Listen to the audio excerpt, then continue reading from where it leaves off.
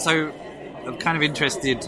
Firstly, a tagline for the company Salix, digital assets marketplace for science. I was fascinated to know quite what that meant. And then some of the industries and technologies all sort of interest me. So yeah, what does Salix do, and what do you do at Salix? Well, we're coming from the scientific field, so we are chemists. Yeah. I'm the CTO and my colleague is the CEO. We're both doctors. And one of the problems in chemical industry, especially in Germany, is it's not digitalized. Okay. So what we decided to do is look at this angle and try to offer solution for the digitalization of the chemical industry, basically chemical industry 4.0. Mm-hmm. That's what we call it. So we are developing the platform, which includes holographic user interface. Okay. Let's call it classical chemistry solutions like predicting new molecules, designing new molecules in a digital world. And since we're also aiming at the Industry 4.0, we're also thinking about IoT solutions within the industry.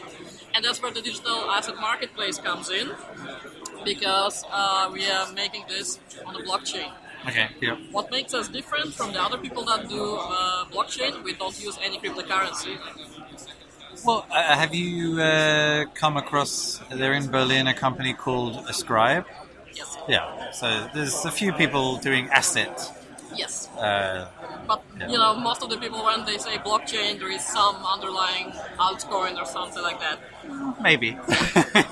I think that's changing quite rapidly, but yeah. So basically that's what we do. Okay.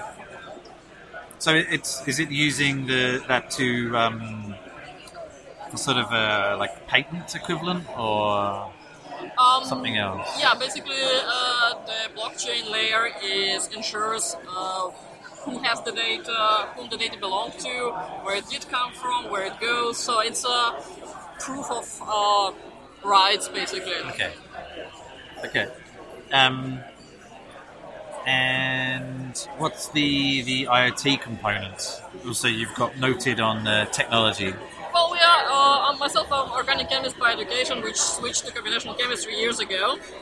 So we always envision this part of the organic chemistry, especially at the industrial scale, where you would have some robots that would do all the chemical experiments without the humans.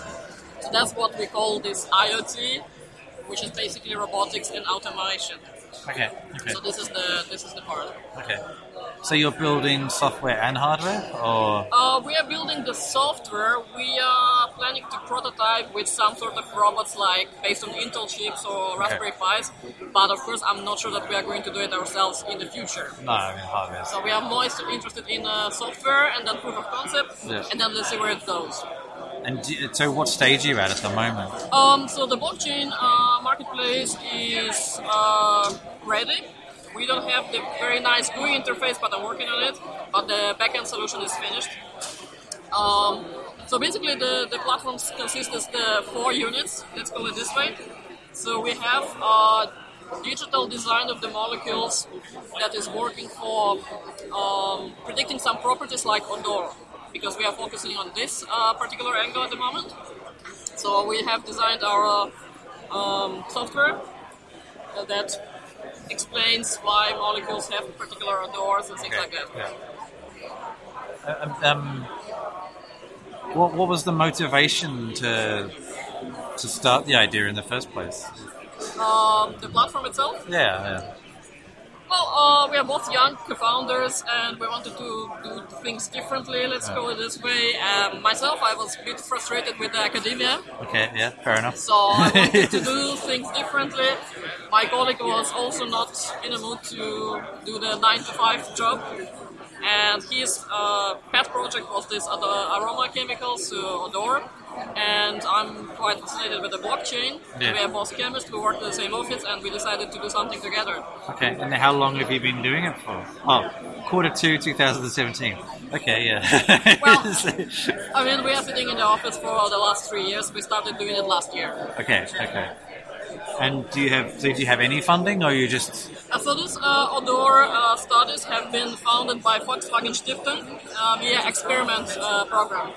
Okay. So I guess, I mean, at least you're looking for about 300 to 500,000 here. I don't know how accurate that is, but I mean that seems for high tech science. That seems relatively small amount. The relative small, yes. Because first of all, I focus on the chemical application field, so really bring the company to the level where we can predict a lot of other properties. Because we started with outdoor, which is not the most easiest one, to be honest. No. Yeah. Because there are other properties like photovoltaics or conductivity, probably, that would be much easier. I would think that there is like really linear regression. Okay. So we would like to expand the company in that direction, have some PhDs that would do work for us, and in that sense, that's why we're asking not that many, millions, because we can still use the academia for that. Okay. I actually, because I've met a few biotech, I don't know, science tech, I'm not even sure what we want to call it, companies. Have you met any of the others the past couple of days that you've been impressed by, or? I've just came back from the pitching competition that is happening now, and there are two companies that did catch my attention. So one of them is trying to identify bacteria in the food, and the other one was quite interesting. They were developing in silico cancerous drugs, so that's quite closer, sort of, to us. Okay. And do you think is it a good industry to be involved in Germany, or? Yes and no, because as I learned today, Jein. Yes. I think no for the time being, because it's still kind of, we need much more powerful to move this very heavy locomotive, because the industry has been relying on the manufacturing and the principles that have been laid down for centuries. Yeah. Because German chemistry has been, a background for many chemical industries. Yes, because Germany is going about digital solutions. Yeah. So it's about time. Yeah, it's actually I didn't even realize that the whole Industry 4.0 was a German and partially Japanese, I think, but mostly German term quite recently. Do you think it's a good strategy, or? Well, the Industry 4.0 has been a term, and it's been nearly everywhere on the press. Yeah. As we learn ourselves hard way, it's a very fancy commercial word, but no one, or actually very many, not many people doing anything about it. So it's a very good, buzzword. Yeah, for sure. So if you want to attract attention to your article, you can use, we're doing something for Industry 4.0, and then you just talk about whatever. That's how the situation is at the moment. Well, so what do you think it is? I think it's about a bit of mentality and people not talking to each other, industry not talking to each other. I think it's also a social aspect. We have an excellent experience with the Nordic societies. Yeah. I have been to Finland many times. We have good contacts there. And Nordic countries have been digitalized for years. Oh, yeah. Of course, being exposed to that culture and coming back to Germany, you are going like, oh my god, why? Okay, so who are you? Who's Uberch, depending on how you want to pronounce it. No. I don't think the association to Uber played any role. No. I was going for whether it should be pronounced in the English way or the German way. Yeah, it's in the English way, I guess. Birch, yeah. Because it's really... I won't tell you the story. It's actually quite boring, but it's related to a birch tree. Okay. So who are you, and what is the company? What do you do? Okay, I'm responsible for business development in the company. I'm actually not one of the founders. I joined the company lately because one of the founders, or the founder, was the biggest chair in the company, was my former boss at my former job, and I like him, I like the topic, and it's quite exciting at the company right now. And what the company does is we in marketing speech, and then I will explain what it really means. In marketing speech, we're building unbroken and unbreakable chain of trust between pickup of data and recording or storing the data in the cloud, you could say. And the reason we do this, actually, this has to do with a little story which happened to this founder some years ago. He's a guy with many interests. He got interested in all of this maker stuff and hardware. Finally, he's a psychologist by education, but founded a software company later on, and suddenly he discovered his interest in hardware. And one of the things he did was to make his own home into a smart home. And after a while, suddenly one Saturday morning, he heard some sounds downstairs from the family. They couldn't open the windows, lights were going on and off. They couldn't leave the house, the door was locked. They thought at first he was making a practical joke, but he was asleep. A hacker had hacked into his smart home. Not a very mean or nasty hacker. He just wanted to have a little fun. But after that, Stefan researched a little bit about harder security on the IoT, and what he found actually was not much. So security and IoT was and still is a kind of oxymoron. It's not a marriage made in heaven, and of course many people these days think about it, and you often hear from the major suppliers, not an issue, we are covered. You find industrial strengths, industrial standard security on our solutions, but to be honest, industrial standard security means we did not think about it much. We did not invest a lot of creativity or energy into it, and really that's the case. You cannot bolt on security after you already have finished the architecture of your IoT cloud. So, and that's where we found more or less the current vision of uBridge.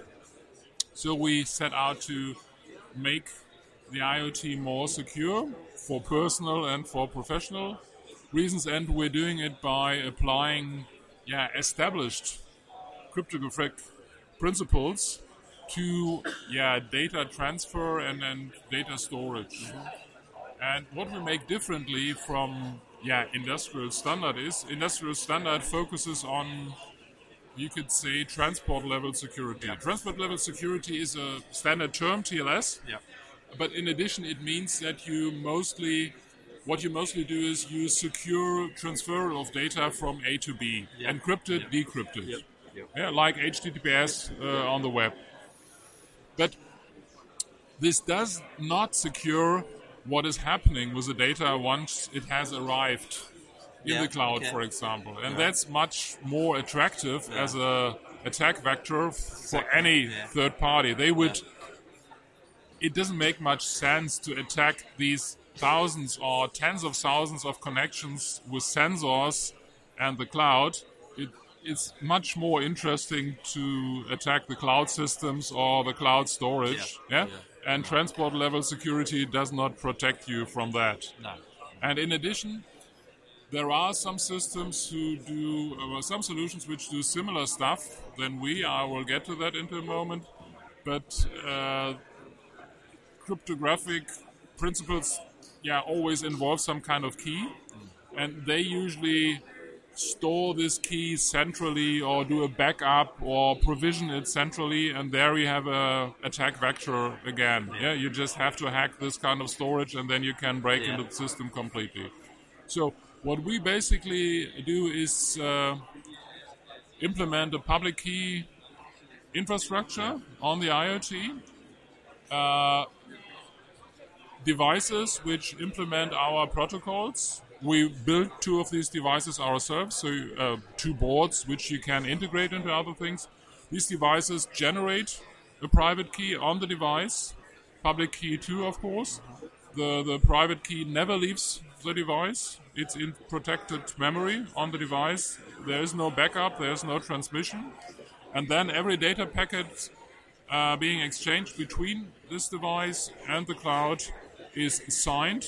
Yeah, it's packaged and signed. And this data then is transferred to our cloud. Finally, it goes into a blockchain, for example. And if we implement this right, how we do it, you can make certain that every data point you have recorded finally in the end comes from a certain device with a certain ID, which is anchored in the cloud too. Yeah? And of course, you can still manipulate the data, but as soon as you start manipulating the data, you will detect it immediately because it doesn't match the public key anymore. And this is what we implemented in a smooth and easy to integrate way. And we see a lot of applications for it, of course, otherwise we wouldn't have done it. For all business models where you really have to trust the data, or you more or less need to store it in a way that you can prove to others that this is exactly and this is everything you recorded from your devices.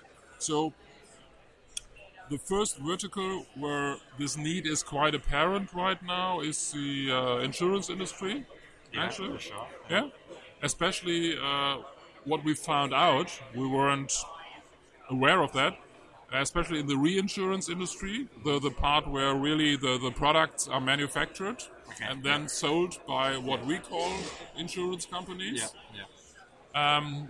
They have a lot of interest in that, especially right now, of course, for the big contracts where industrial where factories manufacturing devices, large scale, very expensive ones, are insured, where you really want to make sure that the owner of these devices has operated them in the agreed upon way. Stuff like that. So this is one of the verticals we are attacking right now, where we are finding a lot of interest. But all in all, where we see a very interesting area of application is the whole smart contract stuff. Because right now, smart contracts you can only apply to purely digital business models. And I think... Well, maybe. I mean, there's a lot of interest in supply chain and things like that, which is tracking physical stuff. But Exactly.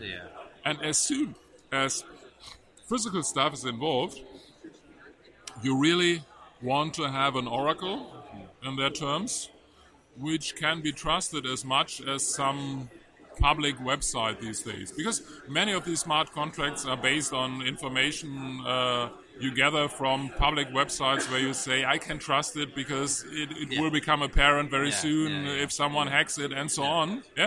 But just imagine your business model is depending on getting these data from little sensors, for example, in the supply chain, where certainly no one will go to the sensor and make sure that it's actually being measured there. But you have to trust the data, which is coming in the millions. So there would be like a point, there's a point when the sensor is installed and it's checked and someone signs it to say, yes, this is accurate.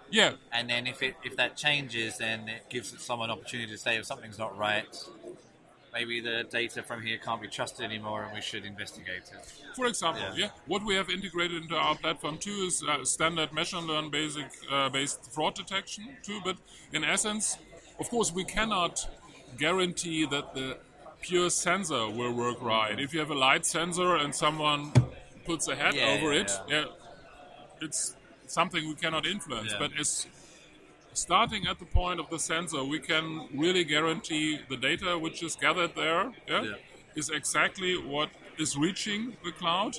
And even more, if you record a kind of protocol, if you more or less make a ledger, that blockchain principle, we can put in a trusted timestamp for each data getting in, and we can make sure that no data is deleted, no data is added, nor it is modified without being detected. So to add this layer of trust, as you've described, do you have to use your end-to-end system, or can you use the sort of trust element on top of another IoT platform? Yes, of course. It's we are not that large or ambitious that we say we are building the all-encompassing platform for the future IoT. Our solutions are being meant in a way to be integrated into existing platforms. We are trying to get corporations running with the established players in the market, the Siemenses, the General Electrics, Bosch, even with companies like SAP who are offering stuff in that area. So we would like to become a component in their offerings right now. This is actually very interesting because Germany has kind of coined this Industry 4.0 term. But it's just a term. It's just a term, but it often involves more data-intensive industry, shall we say. And then also Germany and Austria and Switzerland, the German-speaking countries, are very almost always correlated with security and trust. So it's kind of it's sort of almost in exactly the right place. You could say this, but I don't think this describes the situation precisely, because where we are really sensitive in this area, I think, is more data with regard to privacy. I think maybe, although I think, especially when I speak to Americans and things, you often when you hear of a company from Germany or Switzerland, especially Austria, a little bit, people always think, I can trust them. It's often whether you think it's true or not. That's what people think. To a certain degree, I think it's true. For example, in the last company, I was working together with my current boss.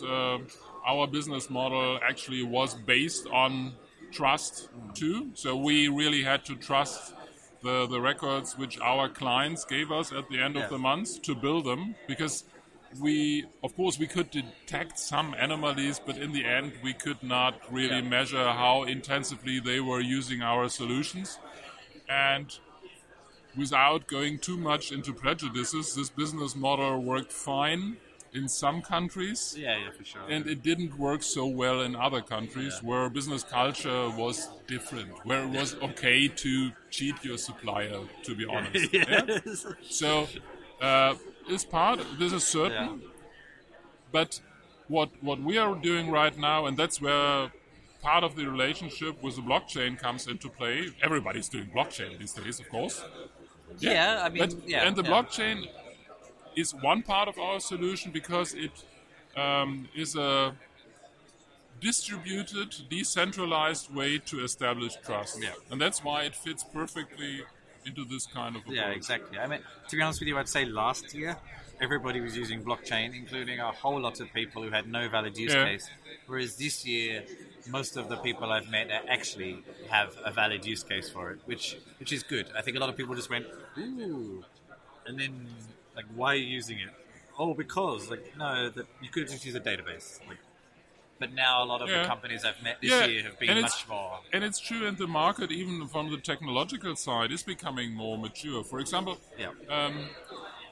what we are doing in the end is something which generates a lot of data. High frequency, high volume data, at least potentially. Right now, most of our test cases are not that.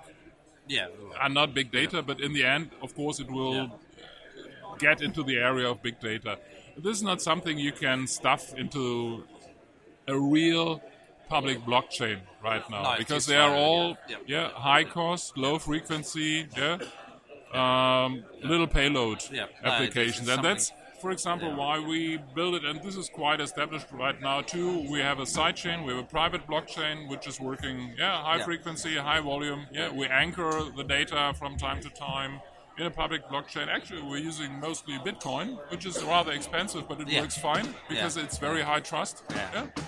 And this solution together is a highly trustable and efficient system to store and to secure big data. Yeah, for sure.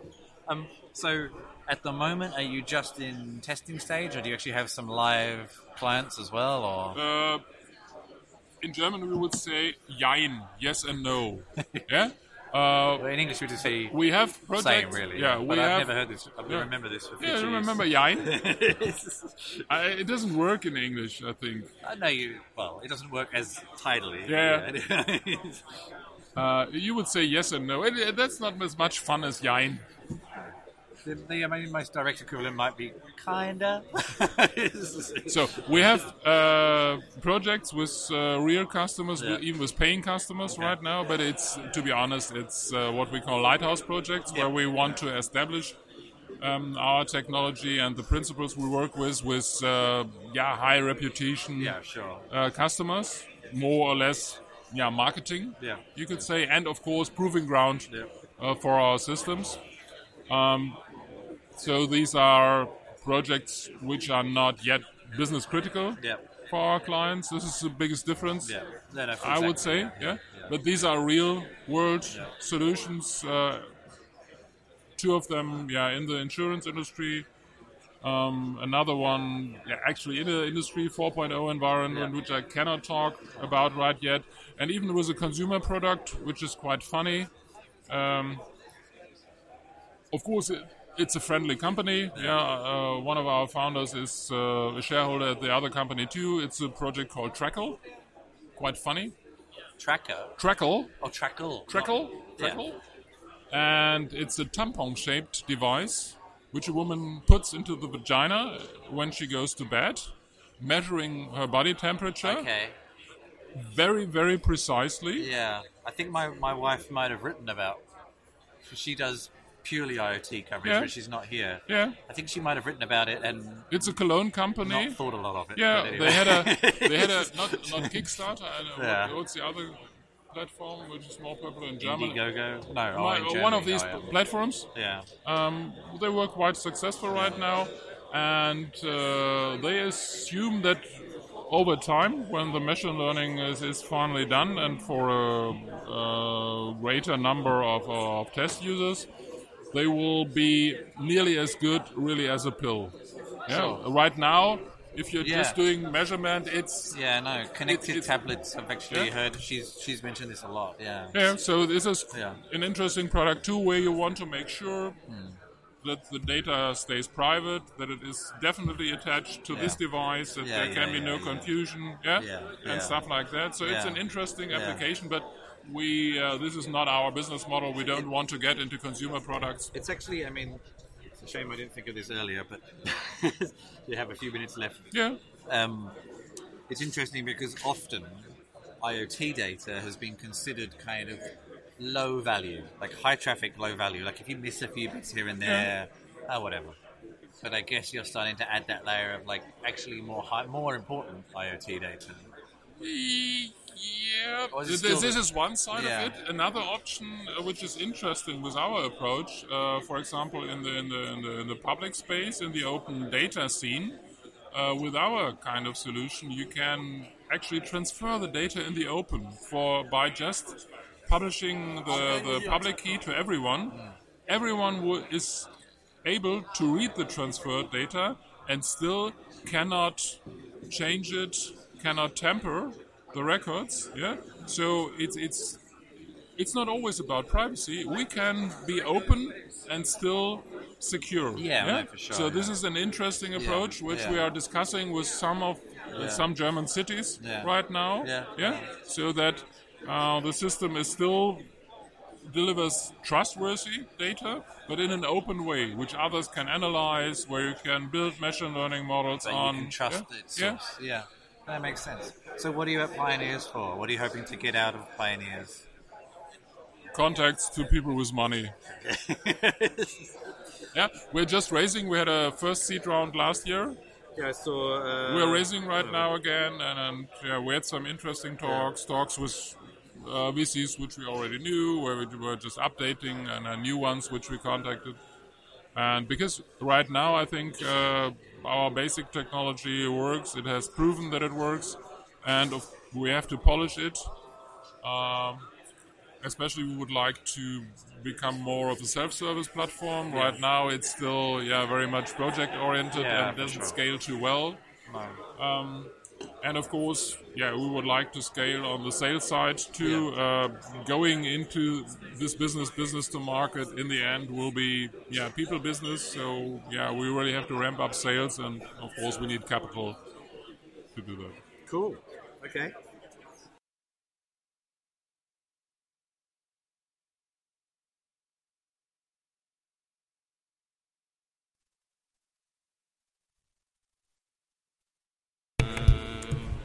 Let me just start by showing you a couple of images so you can get an idea of like where we're going with Fable. Then I can give you a quick demo on how it works. It's actually not that complicated. No, well, it shouldn't be really, I suppose, yeah. Let's see. So I guess that you're already aware that there's like this need to teach kids like 21st century skills, right? Yeah. So there's also like statistics that like 47% of all jobs will be Yep. So 40% of all jobs will be automated by 2034. It's still debatable whether it's like 47% of each of the jobs that are in the market, or if it's like whatever. But the fact is that we need to allow people to be creative, innovative, to help them pivot. So if there's a market change and they have to change careers on the path, then they have to be able to do that, right? There's going to be an increase in the demand for teachers. So we need to build tools that can empower them like to teach better. So what we did was that we built Fable. So we're a group of researchers. We helped collaborated with Lego to design the next generation of Lego bricks. Yeah. Well, you're Danish, aren't you? Yeah, we're a Danish company. Yeah. And, but we are by no means like sponsored by Lego or collaborating now. So the idea is like to build robots in seconds. So can we build a system that allows people to build robots in seconds? And our approach to it is Fables. So with Fable, you have like different types of modules that you can like snap, change, reconfigure. So you can build like snake robots like in a second, right? So you can imagine that if you build a... I'm making a little video. Okay, sorry. So if you rearrange them in different ways, like for example with this guy here, you have a four-way branch, then you can just like take the legs out and start to build a walking robot. Let's build one. I'll hold on here. Yes, I don't want to drop it. So there's another one, and you can start to see like where this is going, right? Like this, and then like this. So now you have like a walking robot, and it only took a couple of seconds to build. Yeah. So then you can go directly to the app and start to program it. You can also download code directly to it, so you don't have to start from scratch.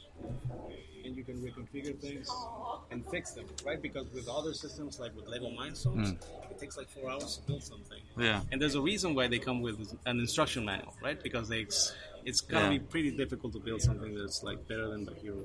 So another thing that we're focused on is like to keep robots cheap and dumb. So by this, I mean that all of the computation is done remotely. So right now we use the PC, you can use your tablet, and eventually you will use the cloud. So that will bring the cost down on each of the modules, because each of the modules, they just focus on like our limbs, right?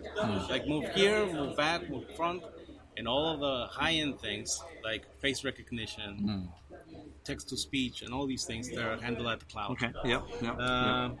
Another thing is that we want to build robots, have a tool that allows people to build real robots to solve real problems. And with Fable, we're getting closer to it. So we also design it so you can snap in cheap, small modules for the consumer version, you could say. And you can also snap like high-end modules for the industry. So we made a scalable connector that you can build this connector like in a larger size for the high-end motors, and then snap it together, and it's compatible. Okay. We also focused a lot on like growing together with the user, right? Yeah. So as I said, it's easy to assemble. We have a library of modules, so you can build your own creatures. You can build industrial robot arms, snake robots, walking robots. This is more or less like the app, like mock-up style. Yeah, Scratch style. We also collaborated with like Mitch Resnick and the Media Lab. Okay. At some point, and we learned a lot from like block programming and so on. And then we decided to integrate it with Google's Blockly. Okay. So right now we put into production like these two modules, and these are like sort of like the library of things you can build. They look very different from the other learning robots, that's for sure. But yeah, probably still videoing. Sure. But probably more accurate to what robots will actually look like. They don't tend to look like cute blocks in the industrial world, do they? So they look more like this. More like this, right? Yeah. This is like sort of like more, and we're moving more into like a social thing, right? We tested the robot, the system, with more than 500 kids in Denmark, so close to 600 now. And one of the examples of like how teachers can use our system is that in this school in Denmark, they grabbed like a classroom, and they said, okay, we're going to make an innovation week. So they took the students to a retirement home, and they learned about the problems that the elderly had. And it was like things like, I dropped the remote control and I cannot pick it up, I cannot feed myself, and so on. And so what these kids did afterwards was they brainstormed solutions for them. They had 2 days to do so. So they used like our system, 3D printers, and also like a workshop and so on. And then Nikolai, he did a feeding robot for a woman that had Parkinson's, and then he pitched the idea to her, and he felt so empowered by her reaction that he then took his idea to a national competition, and he ended up in the finals. And then there were 2 other team members or groups that did the same, and one actually won the competition. So I was like a very exciting result, and we want to make that the mean and not the exception, right? So now we're working on an ecosystem of solutions on how can we make this happen. So we want to make educational materials that teachers can just download and teach with. We want to have adaptive learning. So imagine that you have like a classroom with 50 kids, and each of them has a robot, but the robot can tell if the kid is learning something or not, and he can help them. So the teacher, he only has to do like the high-level things. He doesn't have to go to each individual student and figure out if they're actually getting the information. We'll have different coding interfaces, like as we already talked about. It's like Blockly, Python, and then it could be Java or C Sharp. So it's language independent. We'll have educational apps to entertain kids, and we'll also have assessment tools. So we'll mine data from the different robots and feed it back to the teacher, so he gets a digested like a version of things, and he can focus his time on the kids that actually need his time. And then we'll work on sharing platforms to promote things that usually the educational system doesn't grade well, like if you work well in teams, if you help other people, if you share your knowledge, if you teach, you know. Okay. So just like to encourage kids like to do other stuff. Now we're working on an interactive app. It's I left my phone charging, but it's you get a pair of eyes. Oh, it's actually it's on a phone as well. So if you put the phone in the on a phone holder. Okay. So then you make a social robot as well. So then you can you tap into your phone because we have a Bluetooth communication as well. So then you can program the eye movements, so you can make it happy, sad, frustrated, and so on. And those will be simplified in blocks where you can say like, if you see mom, then smile, or then be happy, wave. So this will be launched in August this year, and we're working on more modules, raising fundings, and so on. I mean,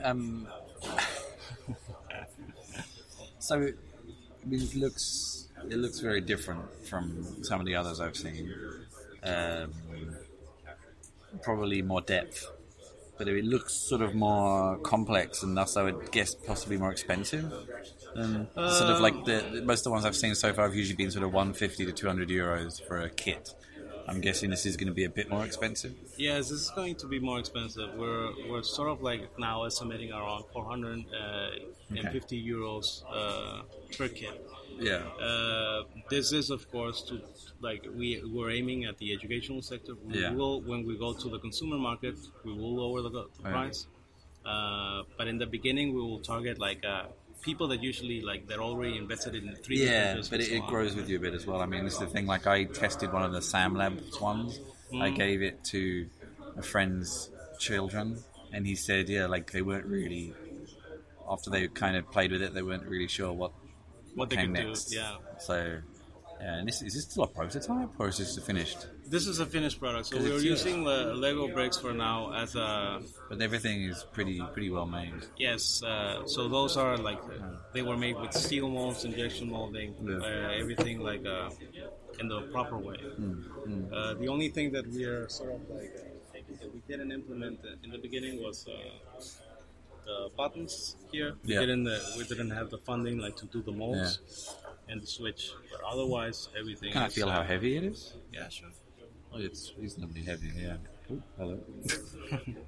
So you can detach it. You can just get a feel of the system. You need to pull it apart because it's locked against Okay. Feels like you're killing it. So how do you connect to it? Is it Wi-Fi or all Bluetooth? Or so we built our own protocol because let me just show you how it works.